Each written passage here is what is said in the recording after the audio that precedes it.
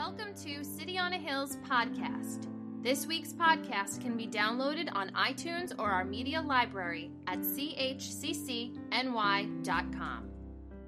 I've shared it before, but the one every time we sing that song, "It Is Well With My Soul," go look up the name Horatio Spafford and the story when he's writing the words, the lyrics to that song after he has just lost his whole family. A boat is capsized. In the midst of incredible pain, in the midst of incredible hardship, he writes those words. We need to sing those hymns more. Yeah. Well, I would like to wish all of the fathers in here a happy Father's Day. All right? And we have a little video that we're going to play for you right now. Thank you. My Father's Day gift, well, this is my wife, but just listening to her sing that song. We had to sing another song because I just wasn't composed listening to those. Really, they looked at me and I said, I need another song. So, I know you don't care, I'm just telling you. Anyway, I know.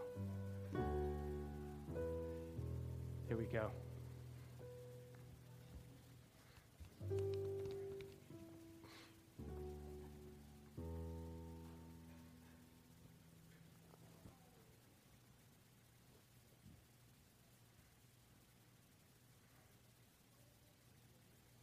I didn't memorize the words. Should have.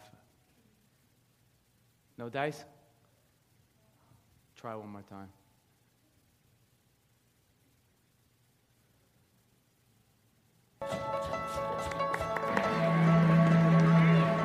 Daddy! You got this. A hug might be good. You got this.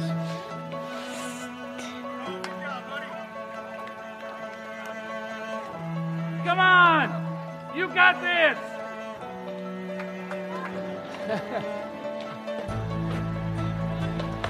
You got this. Dear Jesus,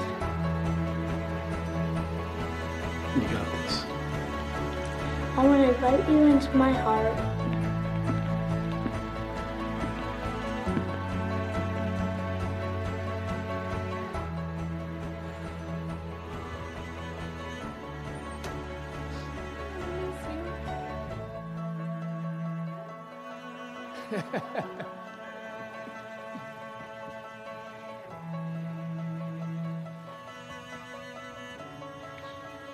You got this.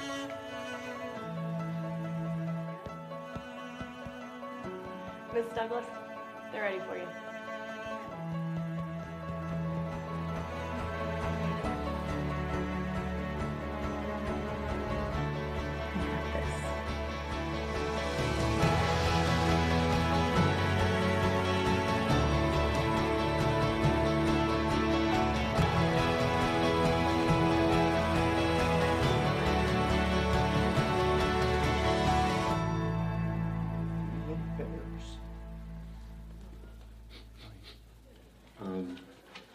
I think he needs it. You got this.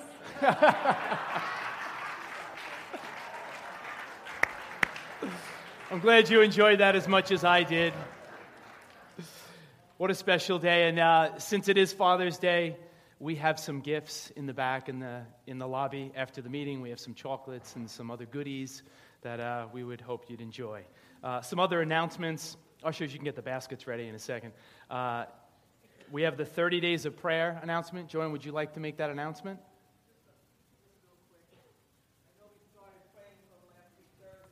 Can we move on? I just wanted to add something to that. If you haven't started it, actually the book is down there if you need them.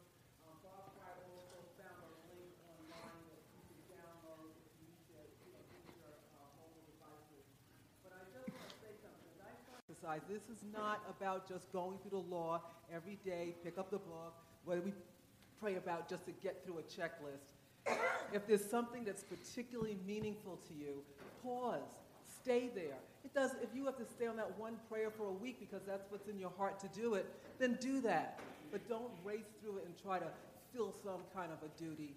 It's an excellent little booklet that tells you details about the Muslim world that honestly, I didn't know anything. I was ignorant. But now in learning and getting that information, you can pray intelligently and you can get a heart of compassion because you have understanding. So that's my only little 2 cents I want to Thank you, Joanne. Next announcement, we have the summer food drive for Blessings Are Us is underway. Please leave your non-perishable food items in the lobby or bring directly to see Joy or Martha for more details. This Wednesday, I want to make a strong push for this. Soaking prayer is at 6:45. If you've never experienced that or you're someone, you haven't experienced it in some time, we would encourage you to come out and be blessed in that environment, the music that's playing, the prayer team that's here. Excuse me? You want to tell? Why don't you tell? Soaking prayer. Joanne, do you want to make another announcement about soaking prayer, what it is? In case they don't know what it is, why don't you do that quickly? Putting you on the spot. It is Father's Day, so I'm stepping back a little bit. Thanks, Meg. Okay, so for those who have not been to soaking prayer before, or if you need to have a reminder about what soaking prayer is, because after a while things can get very routine, and then you kind of just show up on the occasions. The most important thing to underline about soaking prayer, you come into a room that is set with an atmosphere for you to meet with the Lord. It's about you and Him. It's a time to, as James has told us many times, about getting out of the traffic. That's what these Wednesdays are set to do, get you out of the traffic so that you can meet with the Lord. There's a prayer team here that comes around, and they'll ask if you want prayer, but that's not what we're here for. We're not the prayer team is not the show here. It's about your time with God, a alone time. The music is here, everything, the whole atmosphere. I'm telling you, Pastor Linda set this whole atmosphere, and it's sustained for many years because I believe it's the Lord's presence that's being cultivated here. And just to come in and soak in that presence, who doesn't need it? I want to see a show of hands if somebody tells me they don't. But so that's what it is. Thank you, Joanne. Thank you. Thursday, we have Ignite and Accelerate. Where are we meeting? It will be here in the church. After the service, we will have the cafe as usual. Due to the inclement weather, I think we're going to be inside. And we'll have prayer over here to my left immediately after the meeting. Ushers, you can now bring forward the baskets, please. I think is in looking at the tithe and offering this week, Steve, by the way, that was wonderful last week, what you shared, your whole story. We got a kick out of that. I think it's important for us to note that I think sometimes we can say with our finances, when it comes to our finances, I can't afford to tithe right now. I can't really afford to be generous, but at some point in the future I will. At some point down the road, maybe when I'm making a little more money, then I'll be more generous, then I'll actually tithe. And the danger is, and how insidious this is that we just kind of drift along in our Christian walk, and we don't even realize sometimes how we're holding on, we're clutching on to things. I could share a quick story with you. A former chaplain to the U.S. Senate, Peter Marshall, was approached by a gentleman, and the guy said, "Hey, look, Mr. Marshall, I'm in a quandary here. I used to make $50,000 a year, and it was real easy to tithe. But now I'm making $500,000 a year, and it's just really difficult. I need a lot of help with this." And Mr. Marshall was like, "Okay, I see your difficult situation. Would you mind if I pray for you?" And the man said, "Of course, I would love that." So Marshall prays, and this is what he says. He says, "Lord, I pray that you would actually bring this man's income back down to the place where he can afford to tithe again." Thought it was kind of cute. But again, the challenge this morning is, may we be a people that really look at our finances, look at our time, and say, are we really being good stewards? Because you know what? Someday will never come. Someday I'll do it. Someday. And we realize, oh my gosh, how much time has elapsed? So, ushers, you can pass the baskets around, please. Thank you. Teachers, little ones, thank you, worship team. You can make your way over to Kidmo. I know you're upset. You're going to be missing the Father's Day message. Just a quick note, I said it last week. We're in the second part of a mini-series, a two-part series, Wisdom, play on words there if you're looking up at the screen. We're looking at wisdom from King Solomon. But I'd be remiss if I didn't mention, next week is a special sermon here, one that I've never delivered before. If you don't know me and you're new to this church, you haven't been here for some time, I'm also a history teacher, so I have the theology and the history background. I'll be delivering a message. The 4th of July falls on, I think, Sunday, right? Is it Sunday? Saturday, I'm sorry. So we don't have, the week after would be July 5th, so I'm doing a special sermon relating to the founding of this nation and looking tethered to the culture that we now live in today. So I've spent a lot of time on that. I don't know if it's going to wind up being a two-part series. I'll know more at the end of the week. But at least I'm going to start that, and I've wanted to do this for so long, and many of you know how I geek out on the history, but I'm going to have a lot of fun next week. So to give you a little heads up on that. All right, for this week, now let me pull out my little visual here today. All right, if you remember nothing else from the sermon today, I hope you remember what we talk about here with this jar. Now, if you haven't been here the last couple of weeks, Pastor Joe and Linda, the senior pastors, are not here this morning. Pastor Joe is still recovering from pneumonia. Again, thank you for all the well wishes, the text messages, flowers, food, and all of that good stuff. They're so appreciative. We are as a family.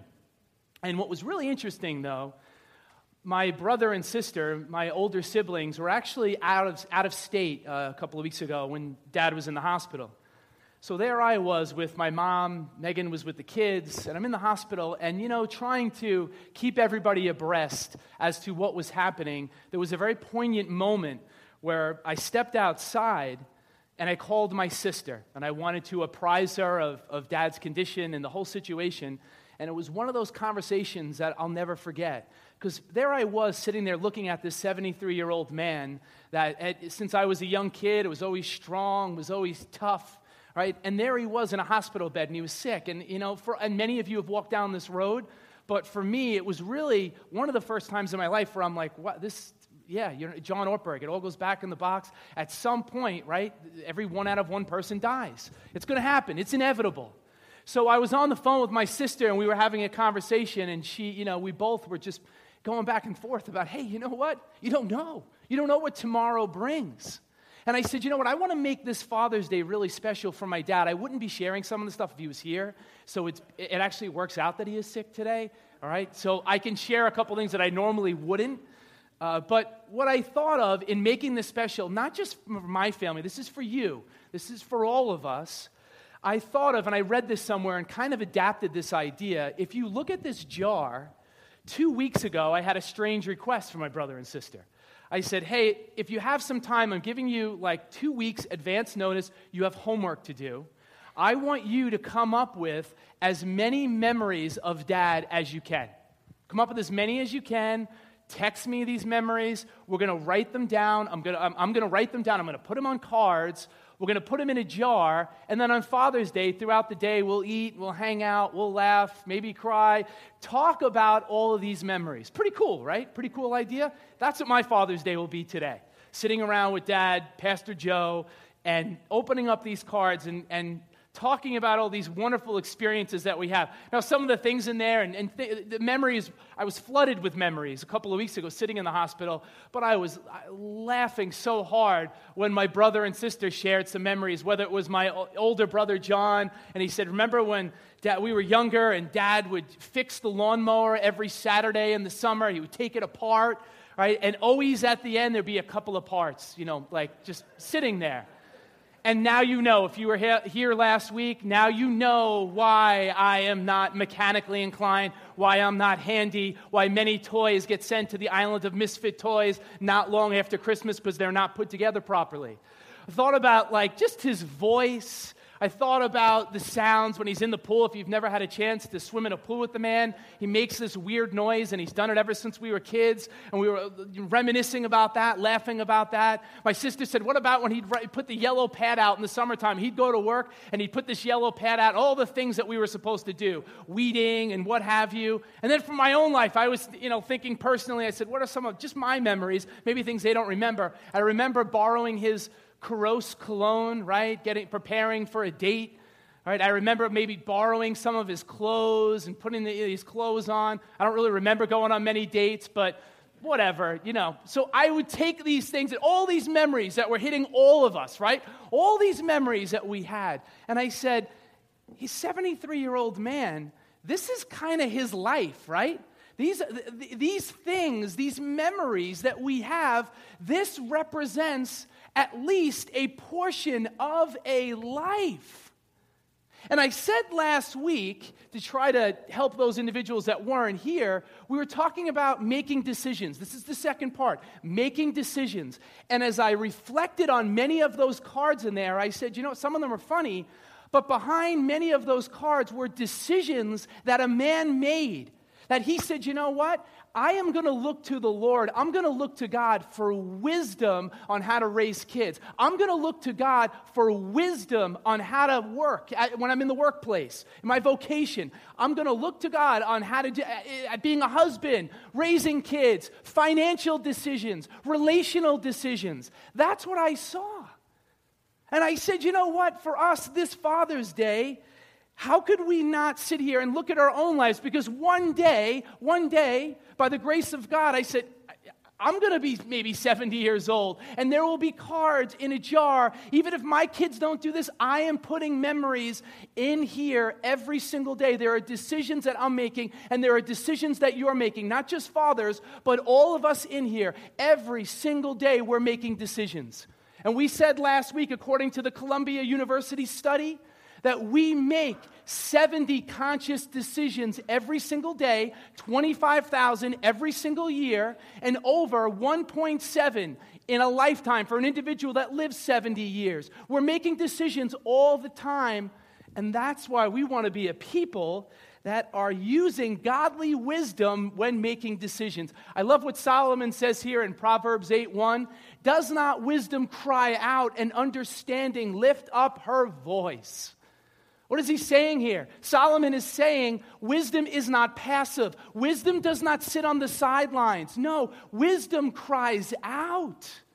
Will you be a person that is taking notice, that understands all of the decisions in life? Now, this does not mean that God is saying, look, I want to take away all pain from you. I want you to kind of outsource your decisions. I want you to just I'll make everything easy for you. No. That's not how things work. God wants us to grow. And as we grow spiritually, there'll be many times where we're in situations where we don't really know what to do. Do I go right? Do I go left? And that's why God is saying, you know what? I want you to be a people that have real wisdom to deal with every and any situation that you may face in this world. Solomon goes on to say later on in that actual proverb, he says it in verses 10 and 11, he says, receive my instruction, and not silver, and knowledge rather than choice gold, for wisdom is better than rubies, and all the things one may desire cannot be compared with her. So everything in the world, it's a wonderful proverb. Everything in the world, you look at gold, you look at silver, you look at rubies, the things that everyone wants, that our culture tells us to chase after. Solomon is saying, listen, I had it all, I did it all, I was the quester, as Eugene Peterson calls him. I tried everything, I've been everywhere, I bought everything, and listen, at the end of the day, it's about wisdom and understanding. Wisdom is of infinite importance and value, and we need to be a people that understand that and use it. And really, it's kind of a learned art. And how do we learn? We learn by practice. We learn by practicing to make decisions, and we learn over and over again. We make bad decisions. We talked about that last week. We don't always make right decisions. We fall, we fail, but you know what? We learn. Hopefully we're learning from those decisions. And what I thought about with my dad when it came to the jar is there were many times I think He pre-decided what he was going to do, what kind of person he was going to become, what kind of father he wanted to be.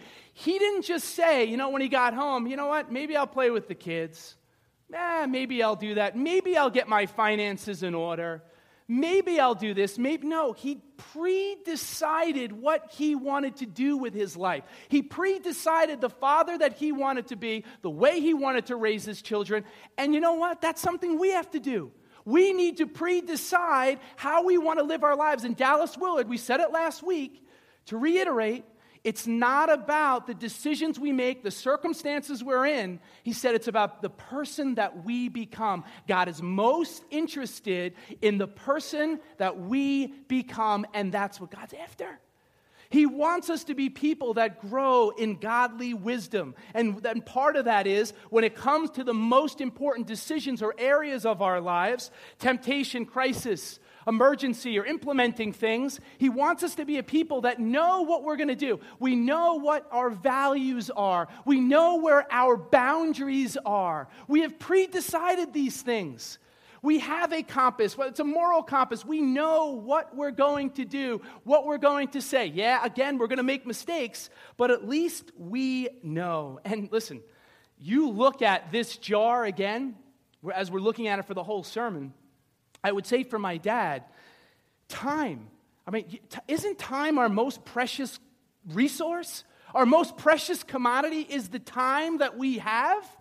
And we act sometimes as if we're going to have enough time forever. It's never going to stop. It's never going to end. And we squander the time that we have. May we be a people that really take this to heart, what Solomon is saying about wisdom. May we really look at our time and our resources. And I love John Eldredge writes about this in one of his books. He was with an older gentleman that had helped mentor him. And he said to the gentleman, what were the things that, you're an amazing dad, what were the things that you did to become this great dad and mentor and just a great example to younger men like myself? And you know what the guy said? The guy quipped back and he said, it wasn't the things I did, it was the things I didn't do. Ooh. He said, it was the things at work that I chose not to do. It was the time that I said, you know what, I can't go to work. I'm not going to go to work today. This can actually wait. I need to be with my kids. Financial things that maybe he didn't buy. He said, you know what, I don't want to be in debt. I want to make smart, wise decisions. I don't know how many of you have read the book before. Where is the book? Oh, there it is. The Top 5 Regrets of the Dying. Anybody hear of this book? Fabulous. The author's name is Bonnie Ware.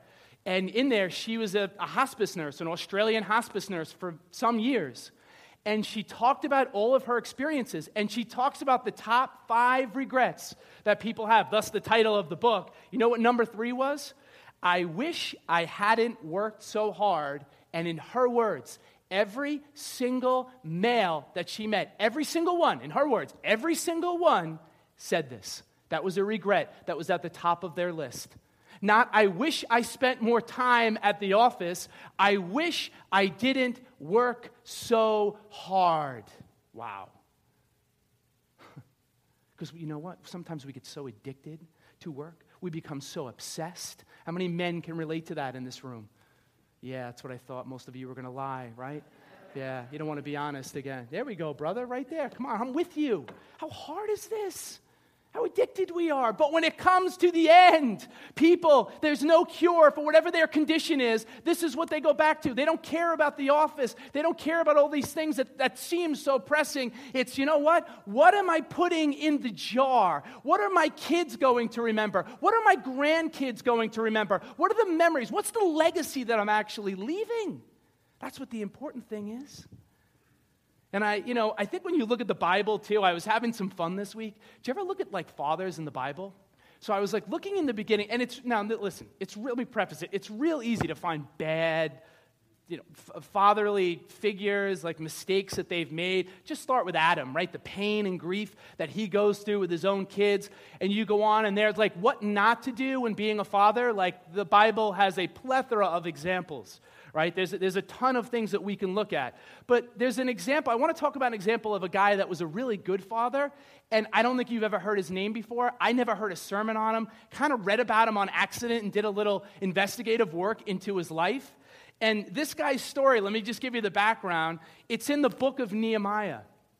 And if you don't know anything about the book of Nehemiah, that's fine. The book of Nehemiah is the children of Israel, right?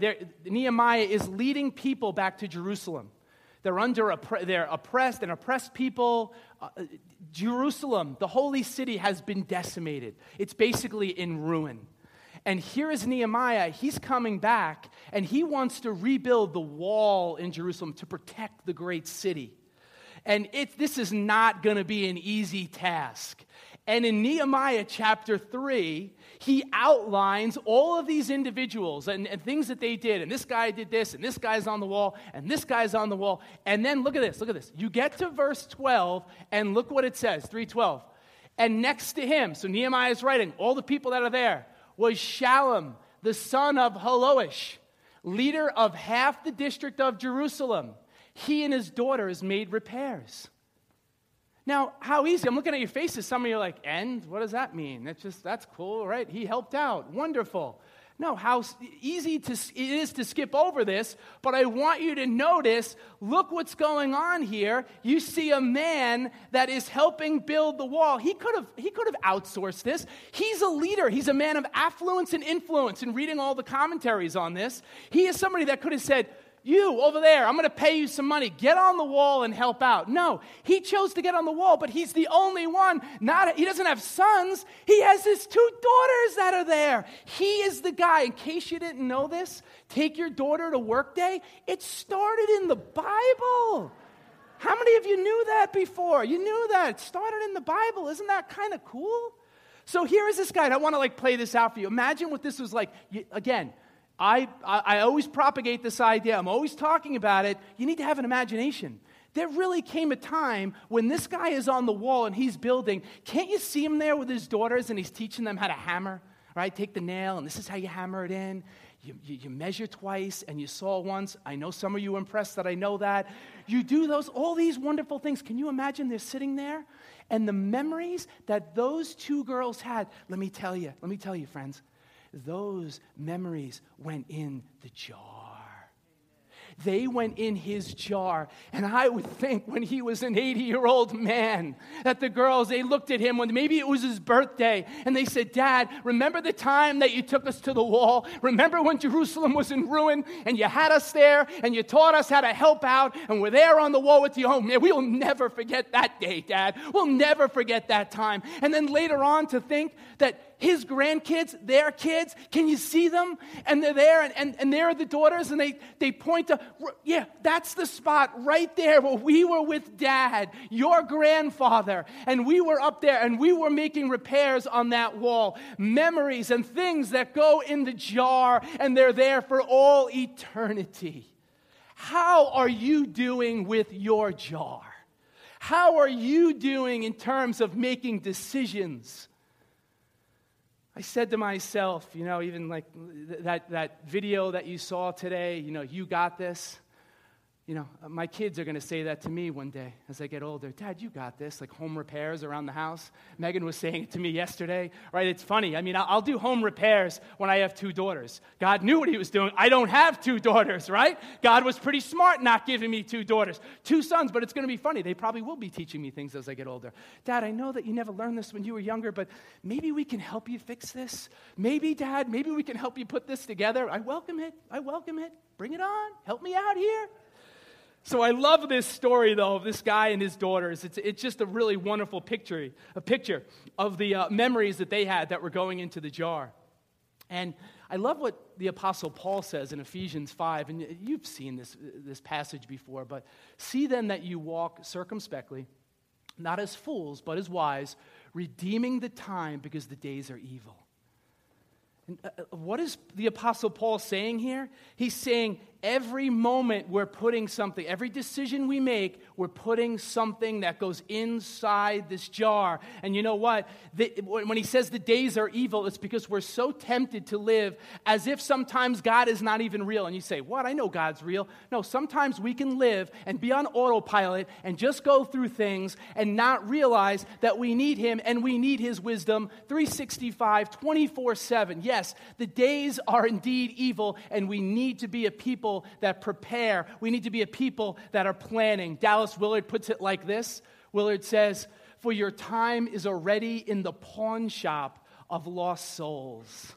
And he goes on to say, what does that mean? That is time lived apart from God, the pawnship of lost souls. And it's funny, too, we live in a culture where people say, I would never waste a penny of my money on something, but then they squander so much time on different things. And I'm not talking about work. I'm not just saying work, I'm saying people will waste their time on things that are stultifying, things that they think are so important, and in the whole scheme of things, they're making decisions, and they're going inside the jar, but they're really not the most important decisions. The good is the enemy of the best. And remember, there is an enemy that wants to take us out this way, for us to just live on autopilot, just go through life, go through the normal routine, the whatever. Yep, this is the routine, this is what I do every day. Yeah, I'll come to church, I'll go to this meeting, I'll go to that meeting, I love my kids, all this stuff, and we sit there and we just rationalize all this. There is more for us, and we need to evaluate our decisions in light of what the Bible is telling us. And friends, again, where is all of our time going?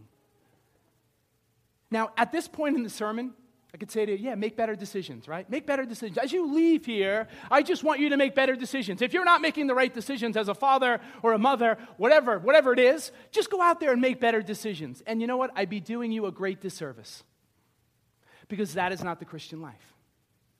For me to leave you off like that, and you know what? Hey, that was cool, the jar, I get it. My decisions, I understand what you're saying, but I would say to you, there is so much more when it comes to our decisions. Now, I said again, 70 conscious decisions every day. What am I going to eat? Am I going to read this email? Am I not going to read this email? What does that mean? And by the way, they also said in the research, I never mentioned this, every decision takes on average 10 to 20 seconds, which means we have so much time on our hands. There's so many decisions that we make by habit.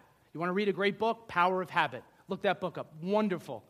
I didn't have time to bring a lot. It's one sermon. I don't have time to bring a lot of the insight from there, but it's wonderful. But when you look at this, many of the decisions that we make, friends, many of those decisions are kind of made on autopilot. We're not conscious. We get up in the morning, whatever, we brush our teeth. How many of you, right, you go the same way to work? You just kind of drive it reflexively. You're doing things.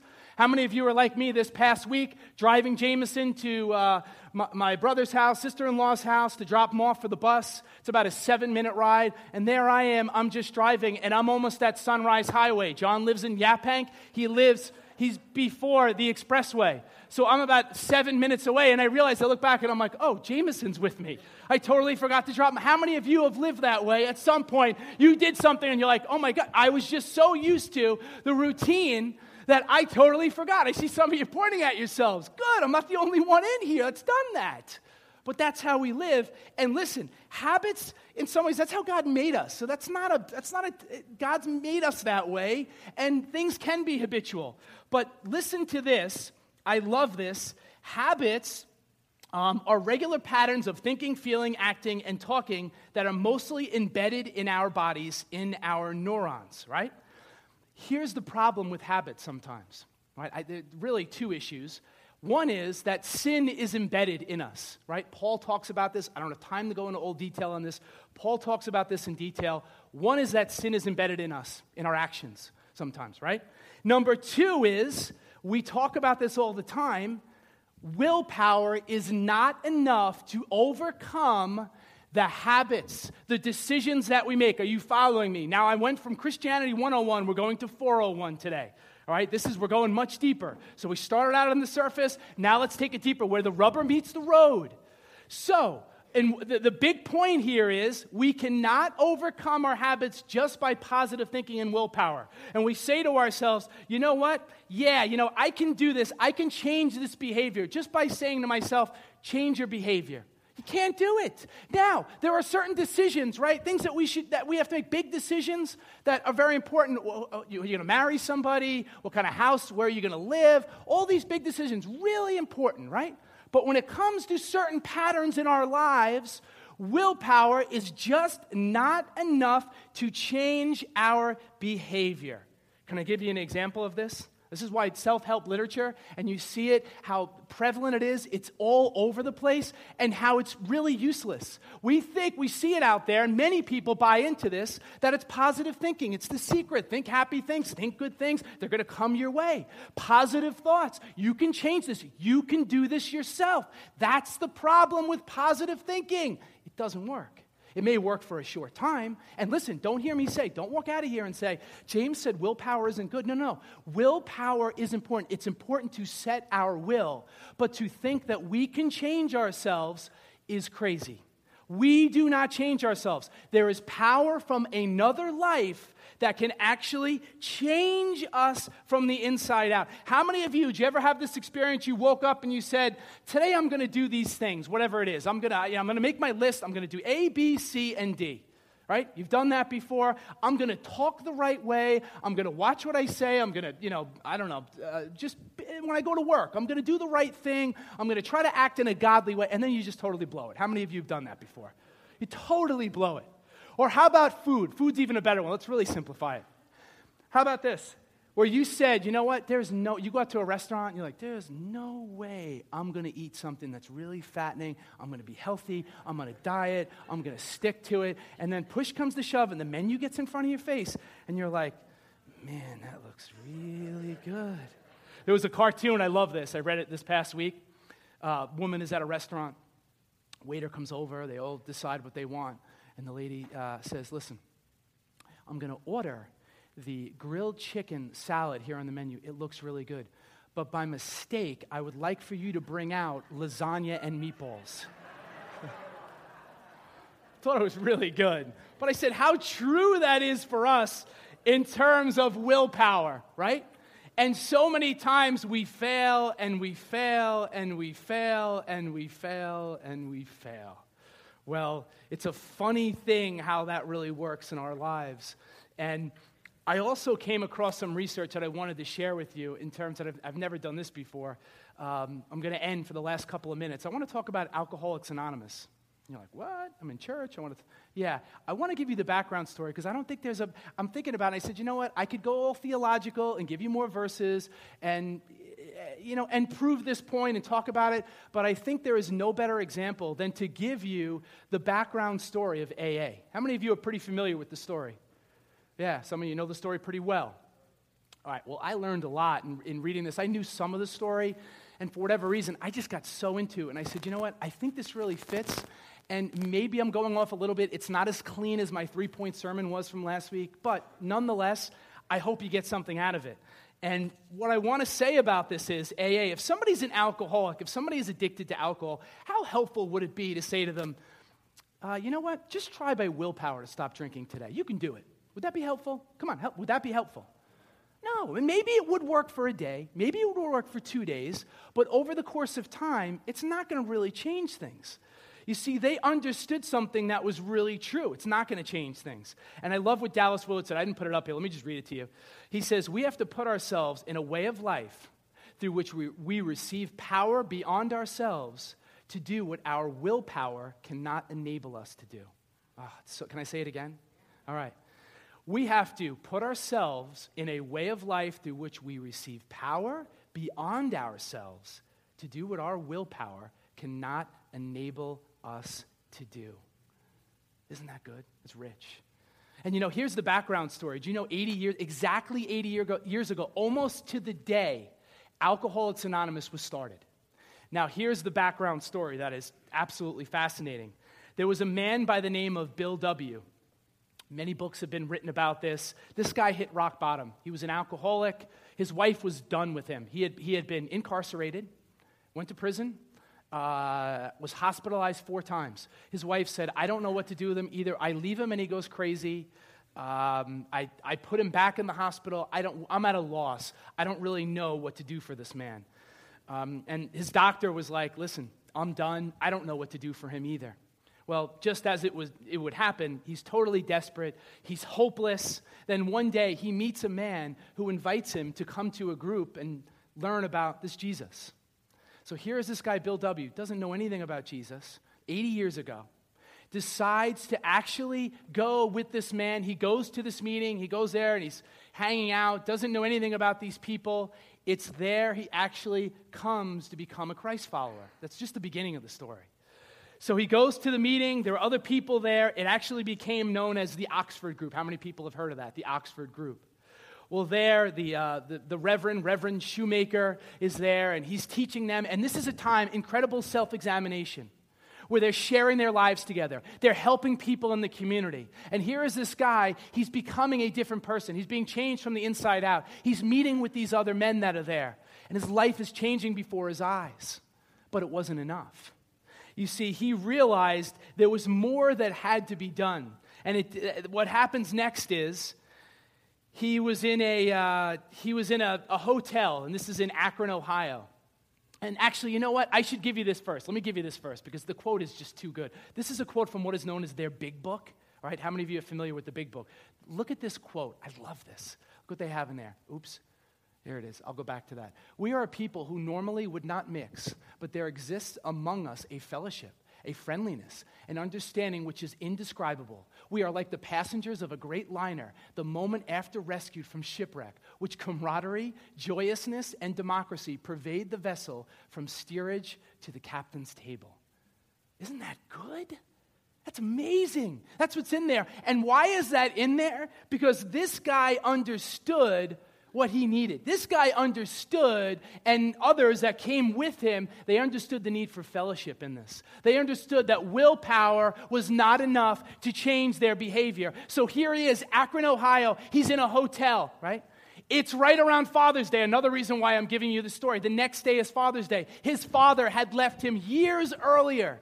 So there's Bill W., and he found himself in a restaurant, and he sees the bar at the end. And everything inside of him wanted to go to the bar and get as drunk as he could. He said, everything within me, and he knew he was in trouble. He knew that would ultimately lead to death. He said, I have to do something. It's at that moment, sitting there in the restaurant by himself, and said, you know what? I can just drink my sorrows away. He said, I have to tell my story to another alcoholic.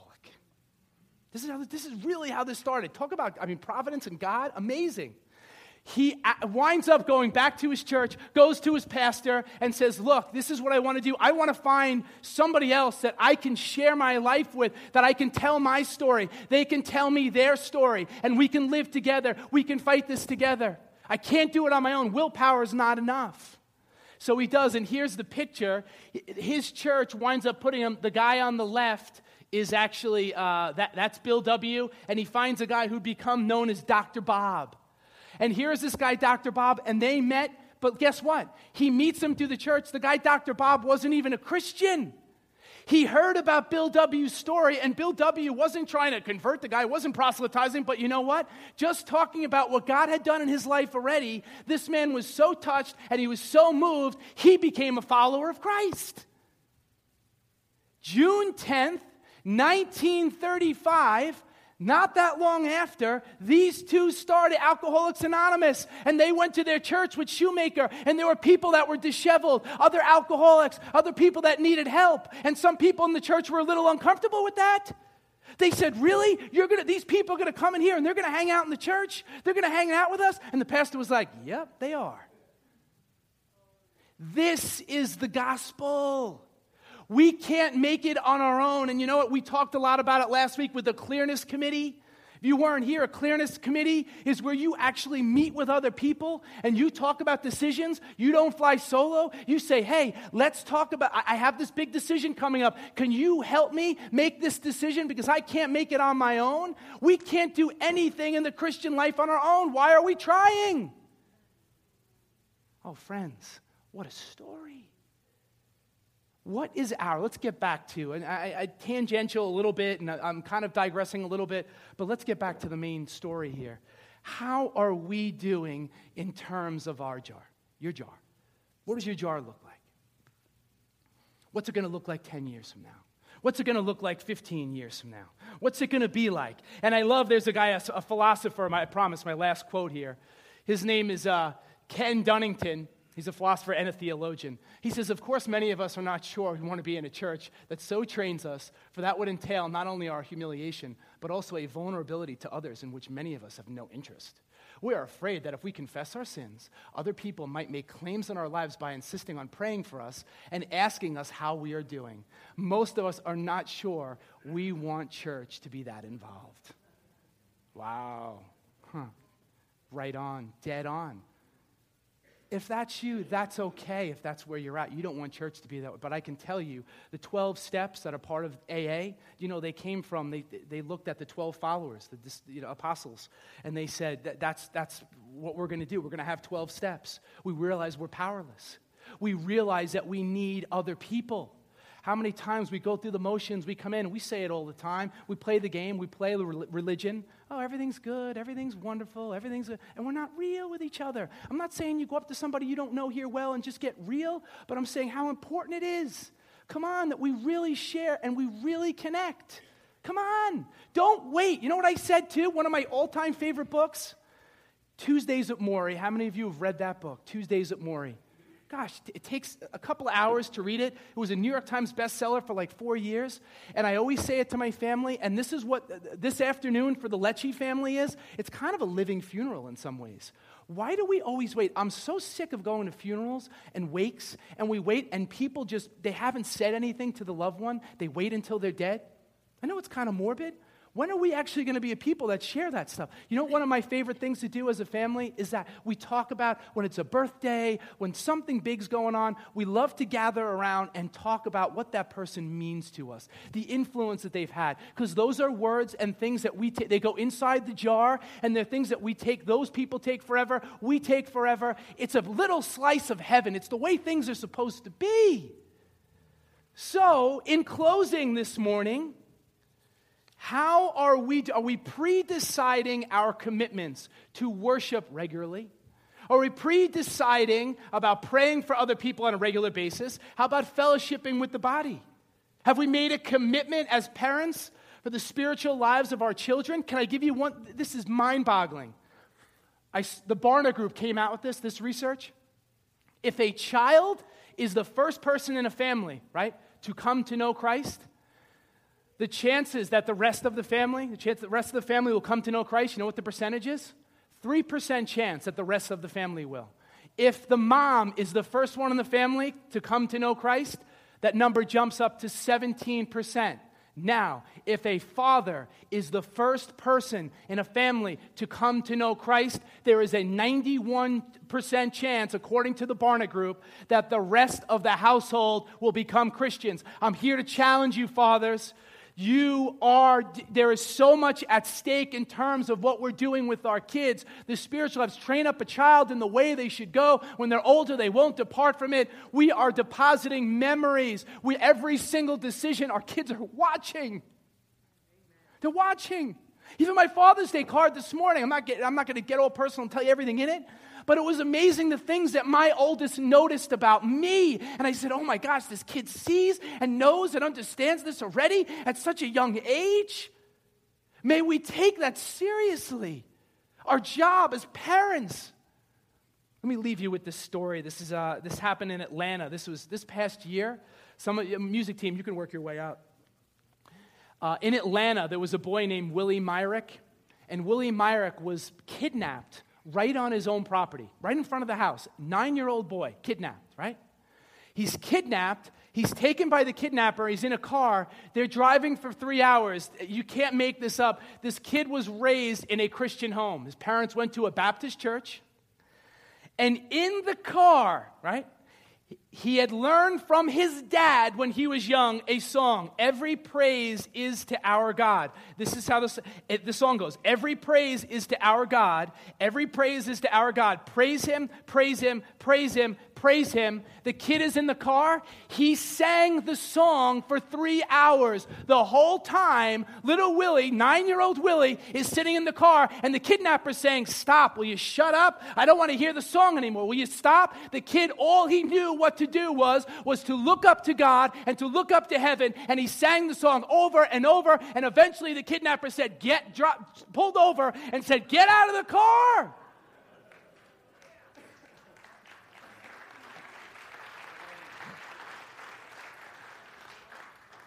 I shudder to think what would have happened if this kid, well, I'm not saying, look, just because he's raised in a Christian home, but hey, make no mistake about it, that saved the boy's life probably. I mean, that's unbelievable. How important it is the duty that we have as parents and how we raise our kids. And may you not forget, as we come to this table now, may you not forget that every single day, every single moment, every single decision, we're putting memories in the jar. For our spouse, our kids, what have you. Memories. And you know what? Maybe you're a person, as you come to this table, I know for some of you Father's Day is not an easy day. It's not an easy day, right? You come here and you say, I didn't have the father that you had, James. Yeah, your life's pretty easy. Nice when Pastor Joe's your dad. There's no perfect family. It was not perfect by any means. Nobody's perfect. There is only one that is perfect. Only one was perfect, and his name is Jesus. And if there is real pain in your heart, guess what? This table is for you. If there is sorrow in your heart, this table is for you. If there are wounds in your heart, this table is for you. If there were words that were said to you by your father that you can't let go of, I would tell you there is healing at this table for you. There can be restoration for you at this table. If you have a wayward child, somebody that's out there and your relationship with your own kids isn't good, I would say there's healing at this table. I would say miracles still happen. I would say you need to believe when you come up to this table and pray to Almighty God that He hears you, He knows where you are, and this could be the day that things change in that situation. We don't have to wait till tomorrow. Things could change right now. Yeah. It doesn't matter. Hey, listen. It doesn't matter what's already been put in the jar. That's in the past, and you say, you know what? Oh, the pain I even caused my own kids. Join the club. Join the club. What about as you move forward? What are you going to do? You are a new creation. Christ lives on the inside of you. Whatever things that you want to change about yourself, I want to be a better dad. I'm addicted in this way. I'm a workaholic, whatever it may be. Realize happiness and change is an inside job. We're changed from the inside out.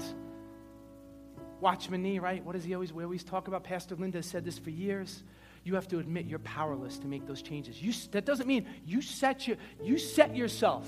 You set a foundation, whatever it is. You look to different things. You know what? Let's just call it like it is. Through Bible study, through prayer, through fellowship. That's what happens. It's in the midst of that we become a people that start to change. We can't make the flower actually grow. God does that, but we water it and we take care of it, and then you watch it grow. It changes. You come up to this table with faith to believe. And if it's not there, Lord, I just pray right now for your people. Lord, I pray for heavy hearts in this room. I pray for people that say, you know what, you don't know what my situation is like. For 20, 30 years, maybe they're estranged from their kids. Maybe their parents passed and they didn't have a wonderful relationship, and there's regret. Oh, Lord, I thank you that you redeem and you restore. I thank you that ultimately there will come a day where there is no more pain, there is no more sorrow, there is no more fear, there is no more anxiety, there is only love. Love, Lord. Fill this place with love. Fill this place with hope. Fill this place with your mercy. Fill this place, Lord, with your grace. May we believe it as we come to this table. Amen. Ushers.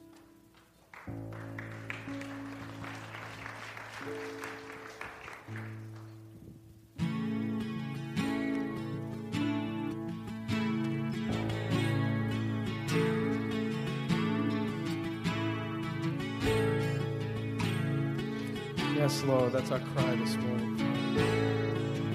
Heal our distorted pictures of what a father is. You're such a good father. I just want to cry out to you. Oh, I've heard 1,000 stories of what they think you're like, but I've heard the tender whisper of love in the dead of night, and you tell me that you're pleased and that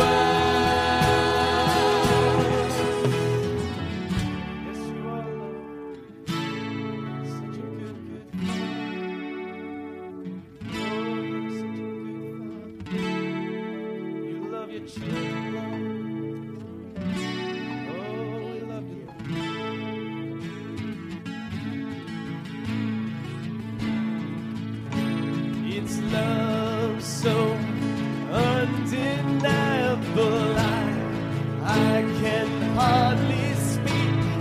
He's so unexplainable, I can hardly think as you call me. Deeper still as you call me. Deeper still as you call me. Deeper still into love. Love, love, you're good, good Father. It's who you are. It's who you are. It's who you are. And I'm loved by you. It's who I am. It's who I am. It's who I am. You're good, good Father. It's who you are. It's who you are. It's who you are. And I'm loved by you. It's who I am. It's who I am. It's who I am. Because you're perfect in all of your ways. You are perfect in all of your ways. You are perfect in all of your ways. You are perfect in all of your ways. You are perfect in all of your ways. You are perfect in all of your ways to us. Join us with that this morning. Stand with us. You are perfect in all of your ways. You are perfect in all of your ways. You are perfect in all of your ways to us. One more time, because you are perfect in all of your ways. You are perfect in all of your ways. You are perfect in all of your ways to us. Good, good Father. It's who you are. Oh, it's who you are. It's who you are. And I'm loved by you. It's who I am. It's who I am. It's who I am. You're good, good Father. It's who you are. It's who you are. It's who you are. Oh, I'm loved by you. It's who I am. It's who I am. It's who I am. You're good, good Father. It's who you are. It's who you are. It's who you are. I'm loved by you. It's who I am. Oh, it's who I am. It's who I am. You're good, good Father.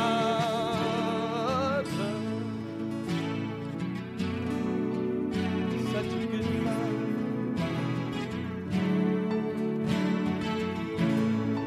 Thank you.